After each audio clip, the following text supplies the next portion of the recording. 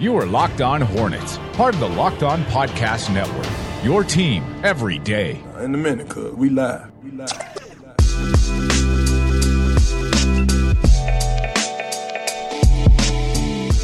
Forgive me, I understand the name of this podcast is the Locked On Hornets podcast. I understand we are supposed to talk about that franchise, and we might sprinkle in some other NBA topics, usually in the third segment. That's usually C block fire, and I understand all of that. Yet, how can you give me those two games yesterday and expect me to lead off with anything other than CJ McCollum's shot? Sure, but then we get to Kawhi Leonard's shot, driving baseline, having that thing bounce 4 times off the rim. Plinko shot. And being a series clincher over the Philadelphia 76ers with all of the ramifications that come with losing that series, with everything, all the consequences, all the storylines that we're going to be talking about this offseason, what this team does. How are they going to come back? Do they need to shuffle the deck? What does Kawhi do? Is this the only way that they can keep Kawhi in Toronto? Yes. We get so many storylines from just that one game, and then we can dwindle it down even to that one shot dictates so many storylines, and therefore we are going to try to steal Sean Woodley's thunder and speak about the Raptors here today. That shot, if it had, well, I think that people are going to be doing videos in the future, like what if that shot misses, right? Because it does have 30. Yeah, it does have so many ramifications. And it's the shot that you see in movies, right? Like it's token basketball movie shot, last second, it bounces 4 or 5 times in slow motion. Everyone's staring at it.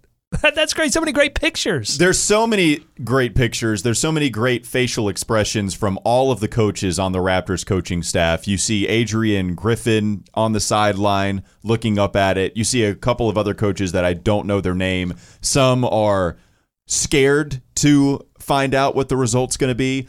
Others are more anxious than scared. Some are in awe. One guy bites his lip I don't think that's good. There's a bunch of different facial expressions, and I think I'm the guy that bites my lip. I don't think that's good. I thought it might. Do people bite their lip when things aren't good? I thought that was like the thing you do in pictures to look sexy. I don't think he's looking provocative. I don't think he thought it was a sexy shot. I think I saw one guy give duck lips. That was weird. It was weird. That guy was probably me. Kawhi Leonard's shot has to go over a 7-footer, and it looks left to me. It looks left. It looks short. It looks too high. I thought there was a possibility that he would airball, and it was short. He gets a good bounce. It's short, bounces straight up in the air, catches just a little bit of the inside of the rim, and we know the rest. It bounces a couple of other times as we're all waiting. I said this earlier. It reminded me of watching Happy Gilmore's game-winning putt or tournament-winning putt. Yeah, everybody's just watching the basketball, and then we're waiting so long after the ball's already in the air. Once it drops, we see, oh my God, and Kawhi gets his gold jacket. And he's doing the squat, so Jordan has the shrug, and now Kawhi gets the squat. You have to have fantastic celebrations for both of these. We get Jordan's Craig Elo shot. That was the last series-clinching buzzer beater that we got in the last game of a winner-take-all game. We got Damian Lillard's series-clinching shot, but it was the last game of a series, right? So a Game 5 for MJ. That was an 89. This was our first Game 7 game-winning shot from a player, and both great reactions. Both great reactions. That's an insane stat. I saw that on Twitter, and it was from SportsCenter, and I still thought it was fake. I'm like, how have we not had with Kobe and Jordan? And I understand Jordan played in the era with Game 5s in the first round, but how have we not had a buzzer beater in a Game 7? That's crazy. No, we've gotten Game 7s I feel like we have a decent sample size of times that it could have happened, and the fact that it hasn't, it is outstanding. Now, the thing is, we're talking about really what is the second best game winner in that stadium this entire season. That's what we're going to lead off with. Shout out to Jeremy Lamb. It is Lottery Week. We appreciate you joining us here on what is the Locked On Hornets podcast. We promise we are presented by the Locked On Podcast Network. It's your team every day, local experts on the #1 daily sports podcast network. You can find the show handle on most social media platforms at Locked On Hornets. I myself am on Twitter at WalkerMail, and Doug is on Twitter at DougBransonLOH. So it is lottery week. It's going to happen tomorrow night. I forget what time it is. Doug, is it like 8 p.m., something like that? I'll look it up. All right. So they got the lottery tomorrow night. We'll tell you what time that is going to be in just a little bit. And we know that the Hornets have not had a whole lot of good luck in the draft lottery. Anytime that we're a bad team and we can legitimately maybe not even expect but hope for the number 1 overall pick, you know that we're going to get the 2nd overall pick and miss out on a transcendent talent like an Anthony Davis. And when we're in the teens, when we're at 11 overall, when we have the 12th best odds, we usually land on the exact place we expect to get once we start watching that in the first place. So NBA.com says that ESPN will air the results live at 8:30 p.m. Eastern time, but I'm not sure about that because sometimes they overproduce this whole affair, and you don't end up getting the results until 10:30. Oh, they drag it out. They want your eyes as long as they can, and they put together a really bad product for the first 30 minutes. And then the last 15 is all you really care for, the reveal, the dramatic reveal, and then by that time we're already tired and just want this thing to end already. So Coach Borrego will represent the Charlotte Hornets by showing up there. Mitch Kupchak back in the ping pong ball throne room. So we will have a witness. At least there won't be any sort of conspiracy theory, at least from Mitch Kupchak. He will see it. See, I want a conspiracy theory. I want some tomfoolery from Kupchak. Hornets hold 4.8% chance of a top 4 pick and a 1% chance at the coveted Zion Williamson pick. So just 1%. We have seen some teams with really low odds do well in the lottery before. So examples of teams with at least 4.8% or lower that actually jumped in the top 4, we can go back to Sacramento, which eventually would turn into Boston's pick because Boston owned every single pick. Put it on the poll. Does Boston own your pick this season? Boston got the 3rd overall selection, 2.8%, where they were able, you remember, trading Markelle Fultz. They eventually get Jason Tatum, so they did jump in the top 4. They eventually would select him. 2014, the Cleveland Cavaliers got the number 1 overall pick, and that was the Andrew Wiggins pick, which a lot of people were excited about. Certainly hasn't lived up to the hype that Andrew Wiggins brought coming out of Kansas. In 2012, the Los Angeles Clippers from Cleveland, by the way, or so Cleveland from the Los Angeles Clippers, I should say, excuse me, they got Kyrie Irving. So the Clippers would have gotten him, but the Cleveland Cavaliers owned that pick at 2.8%. Kyrie Irving was able to go to the Cavaliers with the number 1 overall selection. And the one that I remember more so than anything, because I think it was the first time we had seen a team with that low of odds win the number 1 overall selection, it was Chicago in 2008. They had a 1.7% chance of getting the number 1 overall selection, and they got hometown kid Derrick Rose. And that brought a lot of conspiracy because that was the first time that we saw them have that low of the odds and get the hometown kid eventually winning an MVP before some things happened that did not allow him to be a good basketball player in the end. But we've seen some teams jump up to the top 4. We've seen a team get to number 1 overall. It just hasn't happened for us, Doug. We have had the worst lottery history, maybe in NBA history, compared to what other teams have done in their situations and the context that they deal with. I want some tomfoolery. I want some foolishness. I want some buffoonery. I want some mischief. Where does tomfoolery come from? Why is it Tom? Why is his first name Tom? Mischief Kupchak. Do we have any information on why it's tomfoolery or why it's mischief? I'll look it up. All right, please do. This is the Locked On Hornets podcast on the Locked On Podcast Network. We'll take a quick break. We'll come back with plenty more, talk about what a top 4 pick could potentially do for the Charlotte Hornets. And we're doing a lot of profiles this week. We're doing a lot of draft profiles where we can talk about Jackson Hayes. We've got a couple of guys that might be there at number 12 overall, if that's where the Hornets are picking. Talking about Darius Garland and Jackson Hayes, Romeo Langford, a ton of evaluations for you this week. It should be a good week on the Locked On Hornets podcast. We'll be back with the second segment after the break. If you don't mind, just You are listening to the Locked On Hornets podcast. Unless Mitch has Buzz on his lap, and Buzz is sort of Santa style? I like it. Oh yeah, or ventriloquist. You know, well, let's how much ventriloquist are we going? I don't think anything, or I don't want to go that much. Whoa, yeah, I don't want to go with ventriloquist. Let's go. I like the Santa style a little bit more. Either one is creepy. It's time for more of the Locked On Hornets podcast.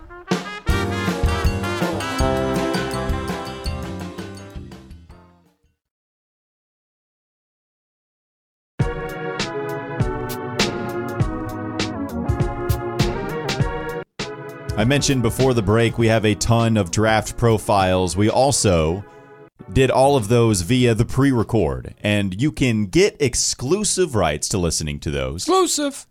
If you sign up for our Patreon page. We already have them pre-recorded, and they're there for you to listen to. You don't have to wait before we play them. You can listen to them if you sign up for patreon.com/LOH. That's our Patreon page. It's just $1 a month.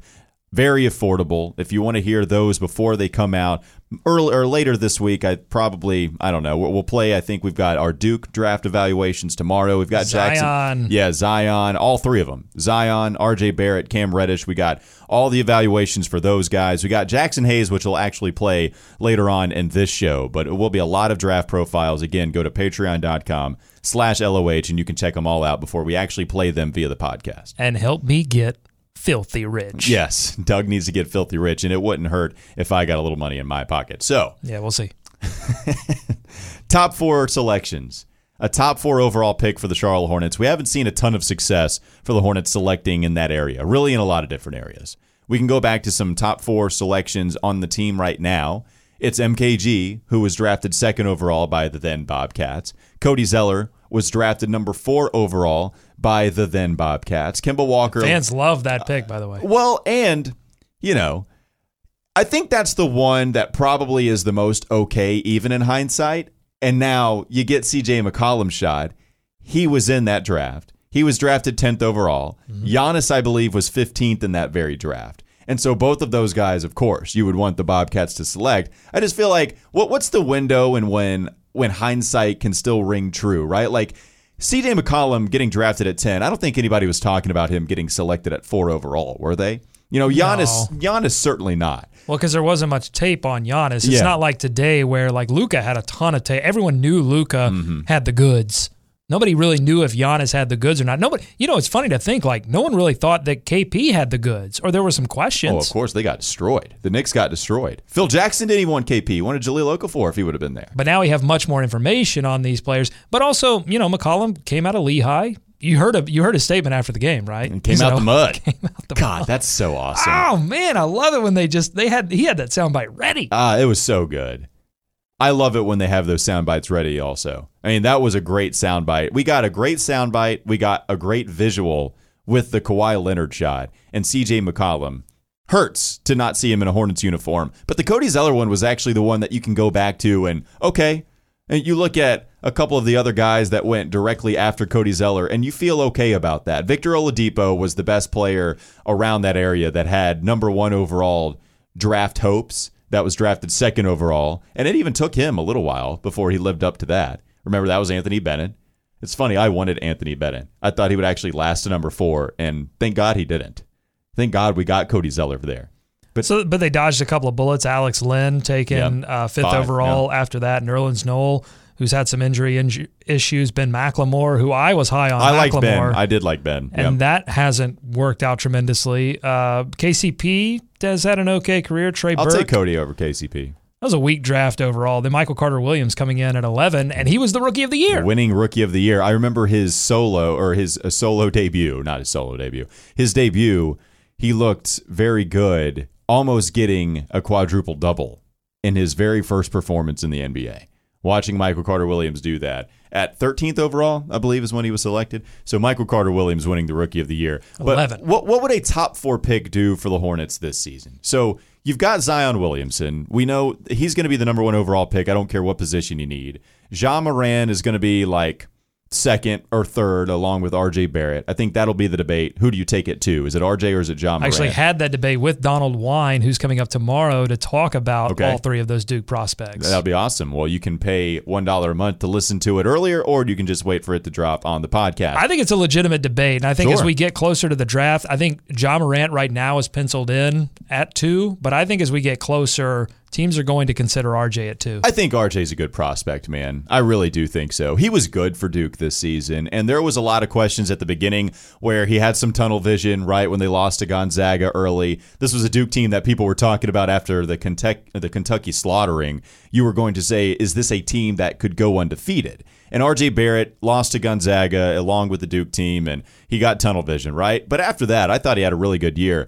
People are down on him because I guess Duke was a team that didn't perform up to everybody's expectations in March, and Zion just took all of the storylines. RJ Barrett is a legitimately good player that should get some consideration over Ja Morant. Yeah, a lot of times you look at these players and you put them in the context of what happened in college basketball, and not often enough do we look at them as just pure NBA prospects, which is what these guys were. Like, we wouldn't be having these same conversations if the one and done rule wasn't instituted, if these guys could come straight out. I mean, RJ is a guy that in the future is going to be a player that you put the ball in his hands and ask him to go get you a bucket. Zion's that same way. I'm not sure if you can say that about Ja Morant. Is there anybody else that's in that tier? It's Zion, and then it's RJ Barrett and Ja Morant, and then it's a big group. Yeah. We've seen Kobe it's White Zion, at 4. tier 1, Right. RJ and Ja, tier Right. 2, and then everybody else. And then it's DeAndre Hunter at 4, Darius Garland at 4. A lot of Kobe big White, question like marks. you said. Yeah. There's a lot of guys that could go there at number 4, and I'm interested to see. That's when the draft will really begin. Right? I'm high on Kobe White, though. See, that's what I think. I am too. I like a top Kobe. 3 guarantees you a player that is going to be an impact type player. 4, you get a little bit of question mark, but I think if you got 4 and you could talk yourself into Kobe White, that would be amazing as well. But to me, a top 4 pick would mean hope. You know, a top 4 pick would give hope to the fan base that they're desperately looking for something to cling to in terms of the future of this franchise with all of these contracts that are still laboring this franchise. And you've got to wait these contracts out. You can't move them. You can't trade them. You got Kemba Walker as a big question mark. Is he a part of the future? Is he not? I think a top 4 pick would really allow fans to feel hope again. Do you consider trading that at all? Do you use that as a bargaining chip for Bradley Beal? 2, 3, 4, yes. Number 1, absolutely not. No Zion. Zion's listen, not on. How rare is it when you get an opportunity to get a player that all scouts agree is going to be a franchise changing piece? You got to take that. No, you take Zion and you don't trade him. You keep Zion, and if that means keeping Kemba, fine. If that means moving on from Kemba, fine.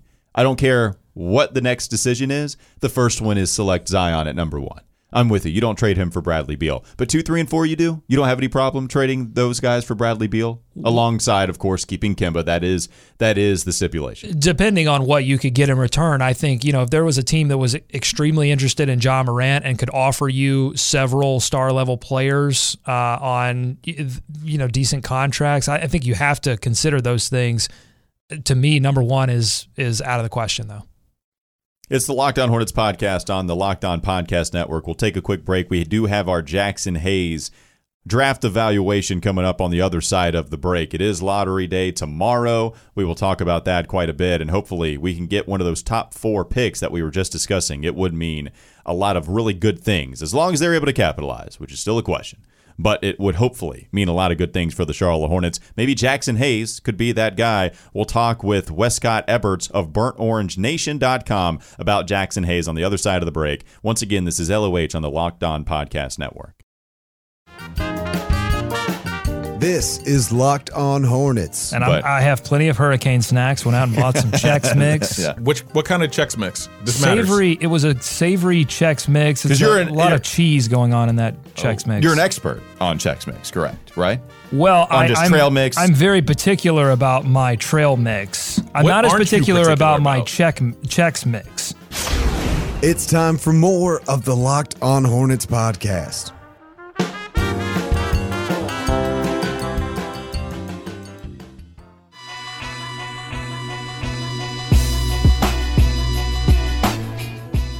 People have been waiting all show for the origins of tomfoolery. I've got it here.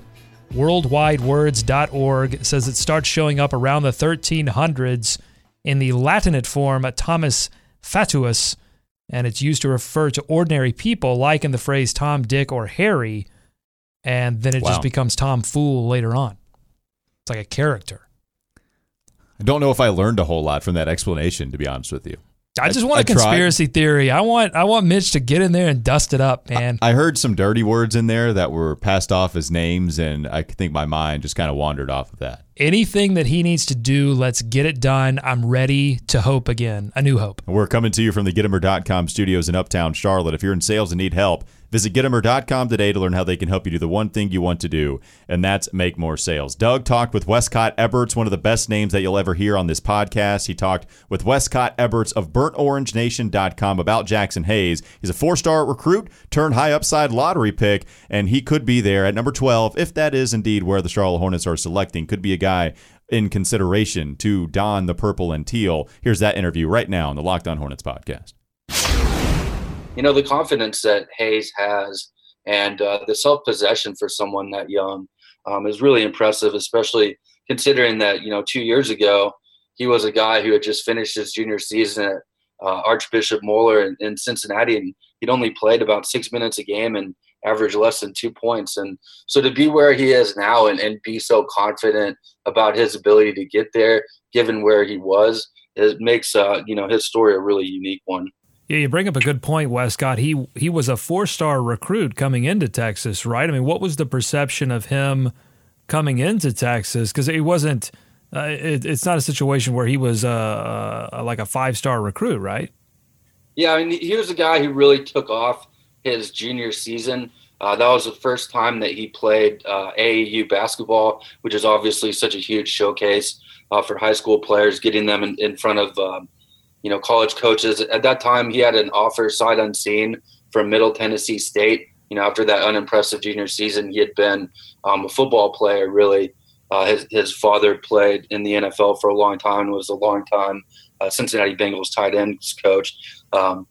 So coming into that AAU season, he didn't really have a lot of interest and ended up blocking a shot against Zion Williamson that was kind of credited with not only getting him some attention, but also increasing his confidence. He went on to pick up 42 offers. Still wasn't a super highly considered recruit. He was kind of considered a guy who would come in and maybe play a little bit, kind of more of a project because, it wasn't really clear that there were a lot of things that he could do other than, blocking shots and dunking.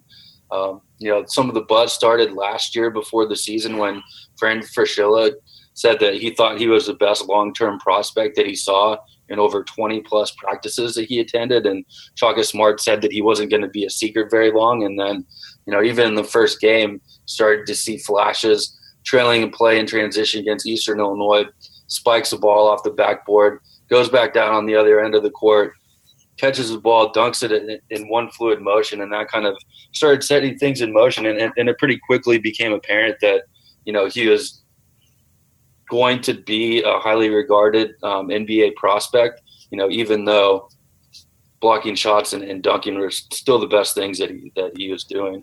All right, so listen, Westcott, I'm going to level with you. I cover the NBA, so I haven't had a big opportunity to watch a lot of college basketball, so I need your help. I need to sound smart when I talk about Jackson Hayes. I need to sound Shaka smart when I talk about Jackson Hayes. So give me some buzzwords. What are some buzzwords that I can use to sound Shaka smart when I talk about Jackson Hayes?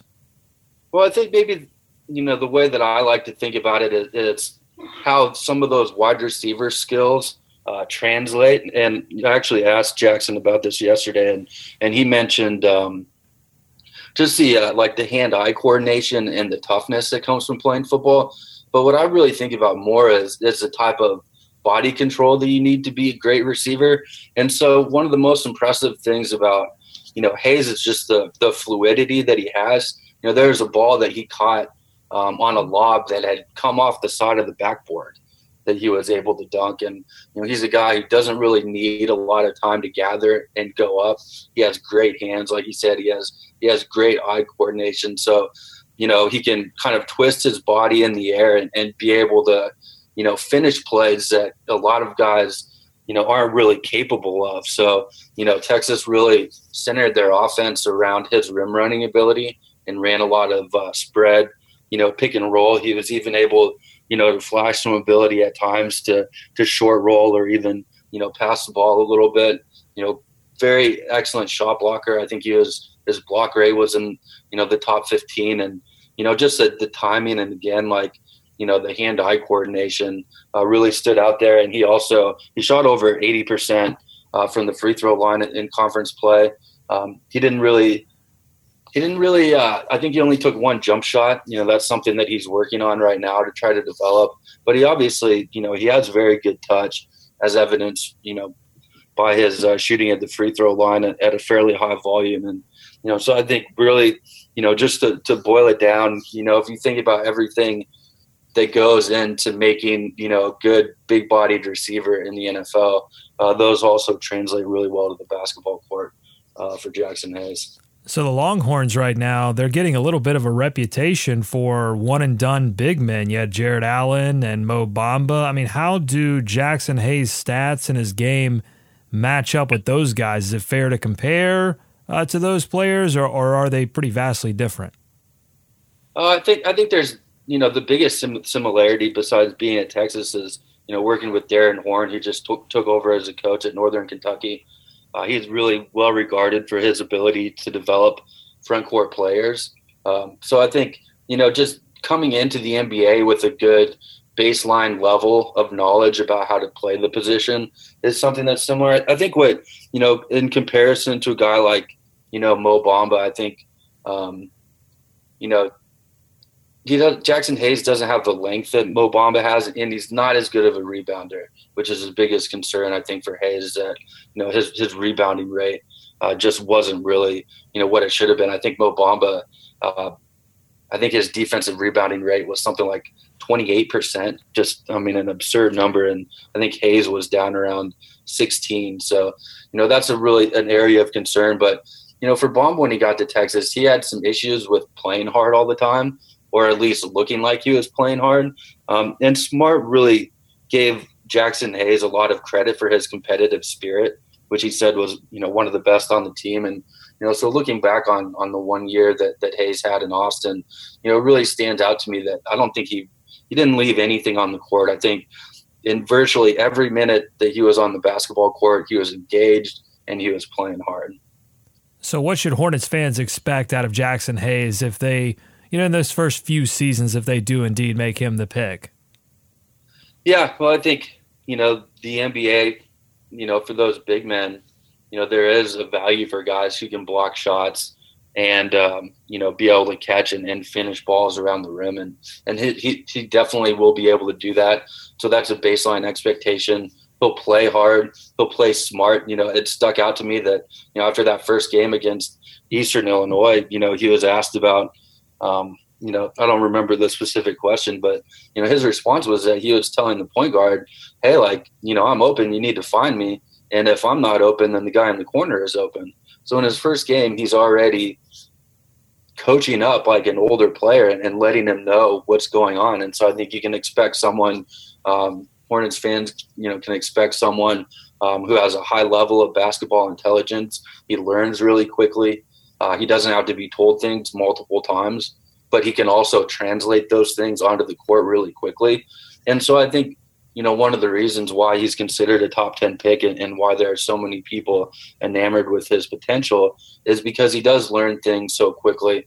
And so the upside for him, is virtually unlimited. And that makes it difficult to predict, where he's going to be as a player in a couple years. But, I wouldn't really be surprised, he's working on his handle right now too, to see him add some of those elements. He showed flashes, as I mentioned, as a passer. And he does have the touch to ultimately become a shooter, perhaps out to the 3-point line eventually. Great info there. Here's what I'm wondering. So Jackson, big-time dunker, big-time athlete, but I'm wondering, if he spelled his first name with a CK instead of an X, would he jump half as high? I feel like Jackson Hayes with a CK is he's running for president. He's got a powdered wig on, back in the 1800s, but Jackson with an X, watch out, baby. Maybe so. I think all the ultimate credit goes to, the athletic genes that he has in his family. His mom actually averaged over 50 points a game in high school and went on to become a standout at Drake. So, he really got it from both sides. And I think, that gives him a lot of confidence too.